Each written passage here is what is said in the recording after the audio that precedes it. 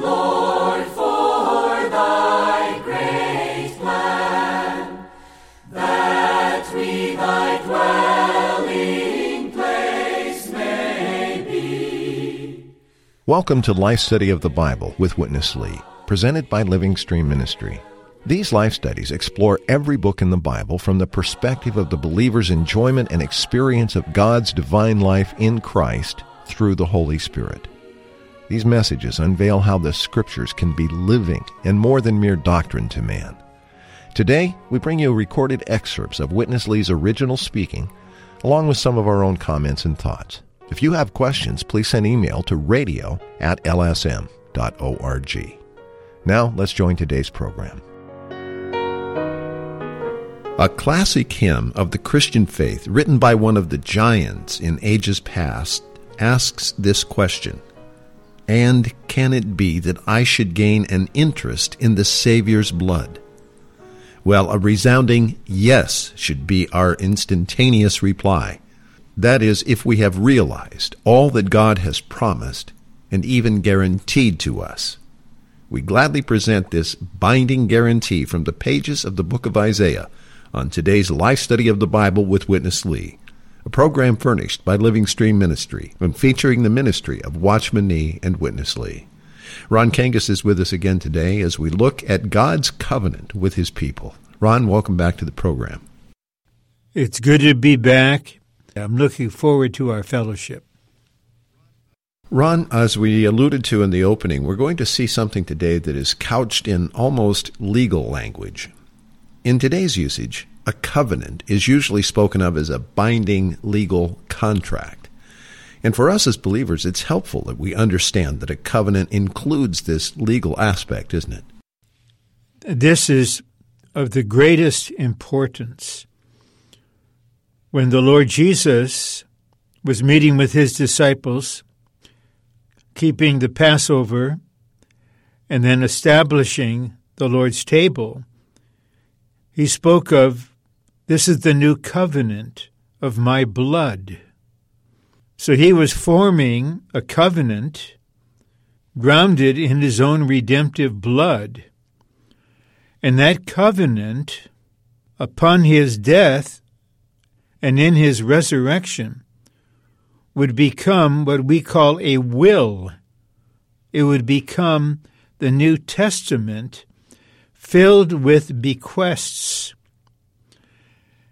And these bequests include a wonderful reality of our inheritance of the triune God in Christ with all of His riches.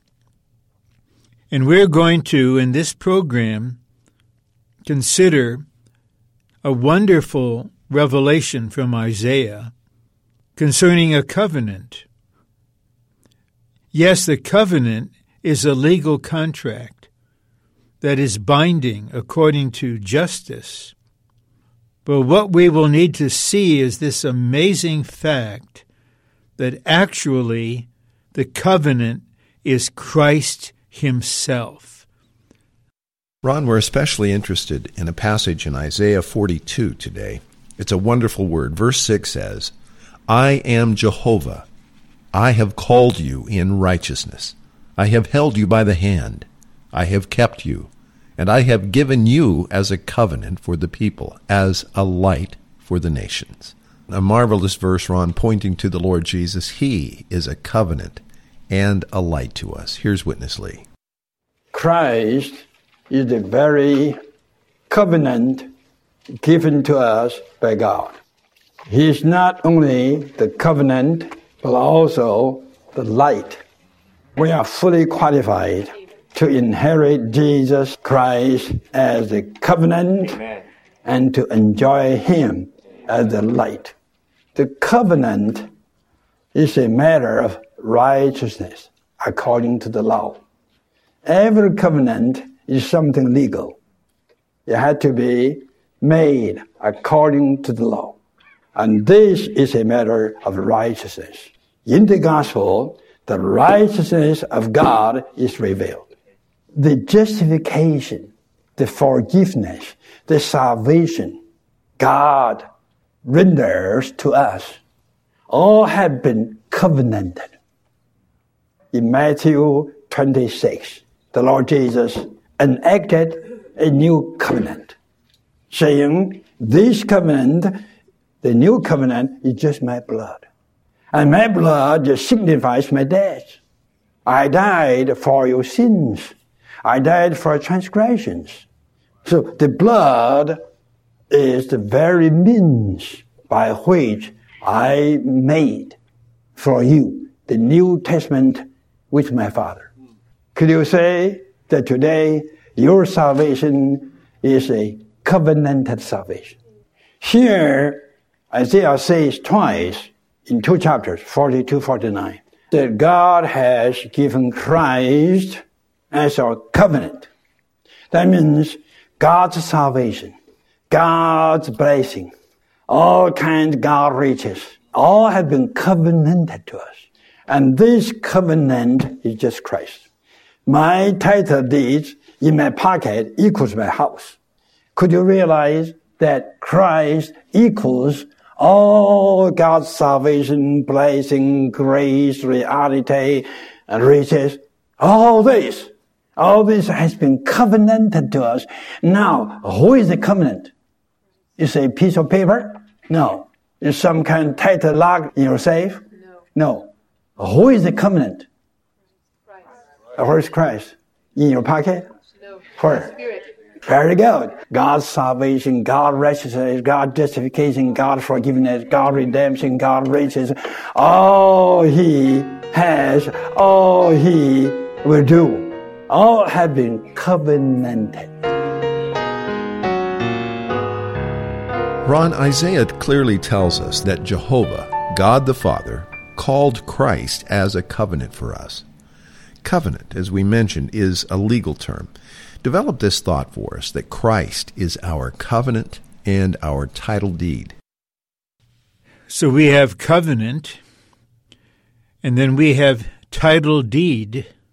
They are distinct, but they are inseparable. So the covenant is a transaction in which God commits himself and binds himself in Christ and through Christ to be certain things for us, to do certain things for us. And yes, mentally, we can list the things, we can list the bequests, but in spiritual reality, all these bequests, like the covenant itself, is really Christ as a person. Without Christ the person, the covenant would be meaningless. There's no one to fulfill it. There's no one who is the content of it. And with this covenant, there is a title deed. This is a legal document which proves that we are the rightful owner or recipient of something promised to us. And actually, Christ as our title deed is related to what the Bible calls our inheritance. When a person writes a will and decides to include certain dear ones in his will, those are the bequests. Then the will itself is a legal document that entitles the recipient to receive what is contained in that will. So that is equal to the title deed. So the covenant is Christ himself, and Christ himself really is the assurance and reality of the title deed, and the title deed is related to our inheritance as matured sons of God who will inherit God in Christ with Christ's unsearchable riches for our eternal experience and enjoyment. Ron, I appreciate that you mentioned this word inheritance. How wonderful it is that our inheritance is secured by a covenant, isn't it? Yes, it's secured by a covenant. And I wish to emphasize, because this thought is divine and it's not in the realm of human reasoning, the covenant in its reality is Christ himself. He is the assurance. And because we have this assurance to our inheritance, then we may be at peace toward God. We can have an unshakable assurance that God himself in Christ is committed. He has bound himself by his righteousness to be and to do all that's included in our inheritance, which inheritance is transmitted to us through the covenant. This is a marvelous vision. It assures us an eternal future filled with unending enjoyment of the content of our inheritance. Ron, that is so encouraging. Let's go back to Witness Lee as we're going to stay on this topic in our next portion. Jesus Christ became a covenant to us. This covenant, which is Christ, is a guarantee. It guarantees that God himself is our inheritance. My, too great. Ephesians 1:14. The Spirit is the pledge of God being our inheritance. And the Spirit sealing is to seal us as God's inheritance. The Spirit put himself as a seal to indicate that we belong to God. God inherited us. After sealing, the Spirit is the pledge to guarantee us that we have the right to inherit God as our inheritance. We are God's inheritance. We have been redeemed into Christ as the element with which sinners have been made something excellent, as a treasure to be God's inheritance. But God himself as our inheritance, this is too rich. This is too rich. And his divine attributes all become the unsearchable riches of Christ. This is God as our inheritance. For this, Christ is the surety, and the Spirit is the pledge. Okay, for us, the sinners who have offended God to the uttermost, legally speaking, could we inherit anything of God?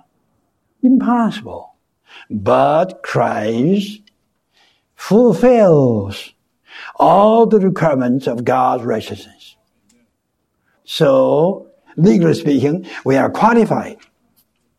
We do have a righteous standing, a legal standing to inherit all things of God. Amen.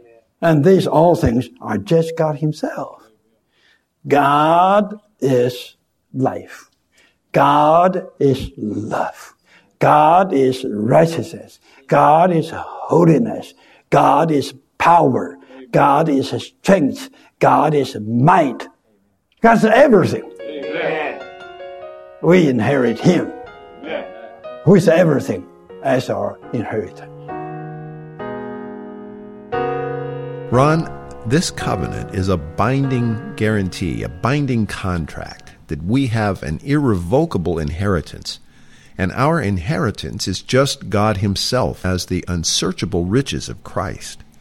But in this covenant, God also has an inheritance. We inherit him, but he inherits us. Ron, how could we, the poor sinners, be legally entitled to such an inheritance? And also, how could we, the poor sinners, ever become a worthy inheritance for him?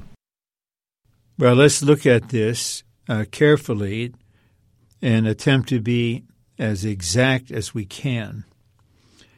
As fallen sinners, we have nothing to offer to God. There's nothing in us, nothing related to us, that he can inherit. But in Ephesians chapter 1, we read not only that we have an inheritance, God in Christ, but we are also his inheritance. Then how is this possible? Well, as we experience and enjoy God in Christ with the unsearchable riches of Christ as our inheritance, these riches are constituted into our being and become a treasure in us. Paul speaks of treasure in earthen vessels. So we have something exceedingly precious within us, which is the triune God himself in Christ as the Spirit, wrought into our being. This is God's inheritance. And because this treasure is in us, and is one with us, and mingled with us, and inseparable from us, then we are his inheritance in this sense. It is the wealth of God's being dispensed into us and constituted into us that makes us his inheritance in Christ, with Christ, and through Christ. Wow. Ron, what a realization that all of the attributes of God, his life, his love, his power, strength, and might, all become ours in Christ as our inheritance. It's just too great. Well, let's go back to Witness Lee for our final segment now. Such a covenant is the light of the nations. This light must be the light of life, the true light, to shine over the world to 11 men for regeneration. This is proved by 1 Peter 1:23, the divine marvelous light. Christ as the covenant. This is for us to inherit God. And Christ as the light. This is for us to receive God's life, that we may be germinated freshly. One is for inheritance, the other is for life. The covenant is for inheritance, and the light is for life. And Christ is both. So when we receive Christ right away, we have the surety of inheritance. When we receive Christ, we have the life for our new germination. Now, on the one hand, outwardly, we have the inheritance. On the other hand, inwardly, we have the germinating life. So we have both inheritance and life. For his chosen people to receive Christ as such a covenant and as such a light, God opened the eyes of the blind that they may see the divine spiritual things concerning God's eternal economy. Something in the spiritual field which you cannot touch by your hand and which you could not see by your physical eyes, neither you can taste by your physical mouth. But you need the spiritual eye to see all these divine and spiritual things concerning God's eternal economy. I like Charles Wesley's hymn. He started very good. And can it be? He was questioning himself. When I sing, I change it. Yes, I can be. Amen. And can it be? I say, yes, I can be. In that hymn, he says, he was in the dungeon, in darkness. And one day, the ray of the light shined over him. Then he got saved. Amen. Came out of that prison house, that they may be released from the dark kingdom of Satan into the kingdom of God's beloved Son. Ron, I also love Charles Wesley's great hymn that he referred to just now and that we opened the program with. While the hymn does not specifically use this term covenant, it unmistakably embodies the reality of both of these great matters: covenanted inheritance and light for life. Ron, I know we both love these great old hymns that, like this one, not only inspire us as we sing and enjoy them, but that also convey the rich, abiding truths of the Scripture. They retain a freshness for all generations of believers, don't they? Yes, because such hymns have their source in the divine truth revealed in the Scriptures. In this wonderful hymn by Charles Wesley, we realize we have an interest in the Savior's blood. This involves redemption based upon the shed blood of Christ, our Savior who died for us to fulfill God's righteous requirements. So this is a matter of righteousness, which leads to our being justified by grace through faith. And Christ is our righteousness before God. And then the reference to a light shining on the prisoner and releasing the prisoner. This corresponds to so many verses that speak of Christ being the light of life. He himself said, I am the light of the world. He is the true light. He shines in the darkness. And this light brings in life. The more the light shines, the more life is imparted. So here we have a summary of the basic elements of God's complete salvation. We have Christ as our righteousness for our objective justification, and we have Christ as our life so that we can be born of God, then according to Romans 5:10, be saved in his life, until according to Romans 5:17 and 21, we reign in life and are mature in life.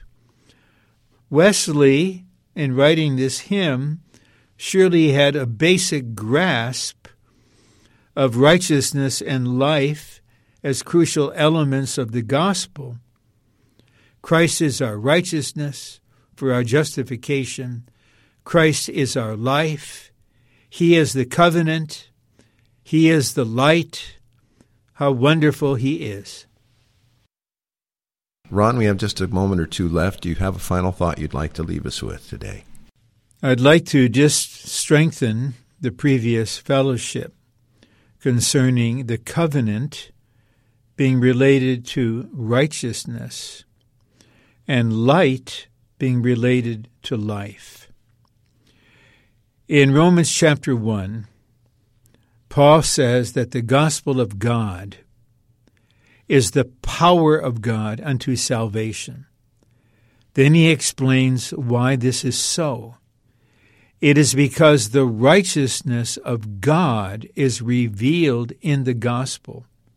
Yes, the Lord saves us because of love. But actually, God is not required by his own innate being to love a certain sinner or to have grace upon a certain sinner, but he must be righteous. Psalm 89:14 tells us righteousness is the foundation of God's throne. When Christ died on the cross for our sins, he fulfilled the righteous requirements of God.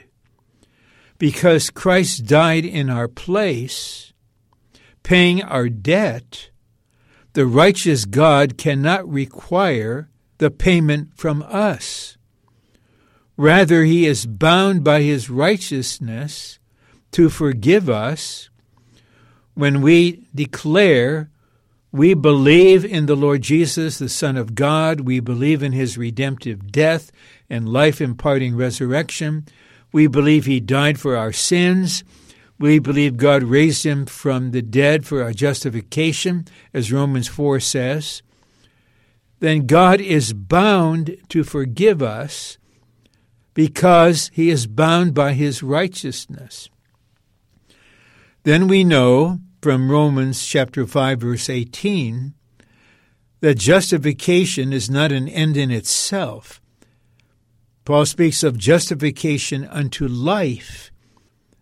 And Paul was a pattern of how this life was experienced initially. He saw a light brighter than the sun. This light was the resurrected and ascended Christ shining on him.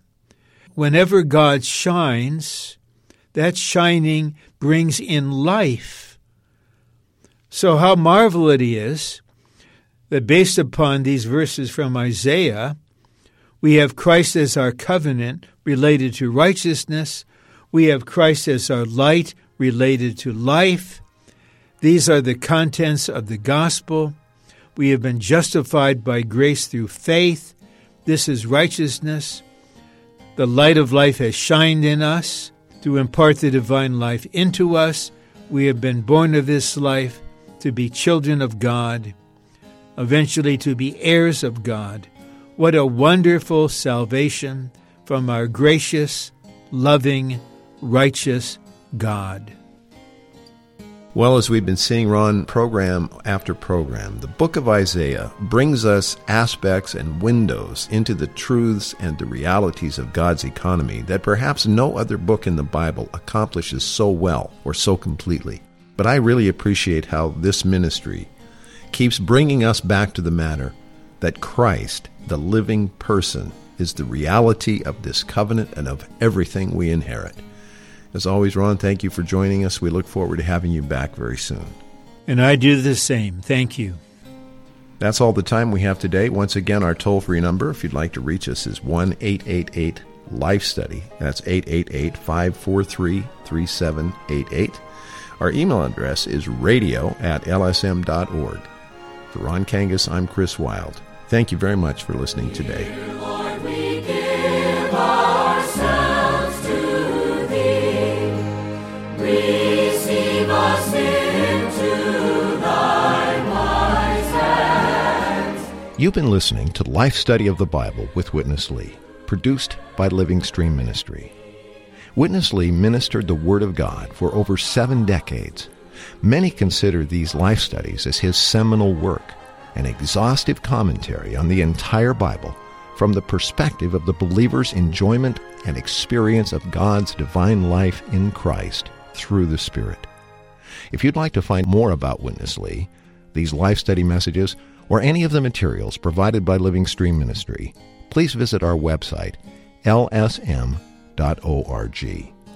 That's lsm.org. You can also email us, radio@lsm.org, or call us toll-free, 1-888-LIFE-STUDY. Thanks for listening today.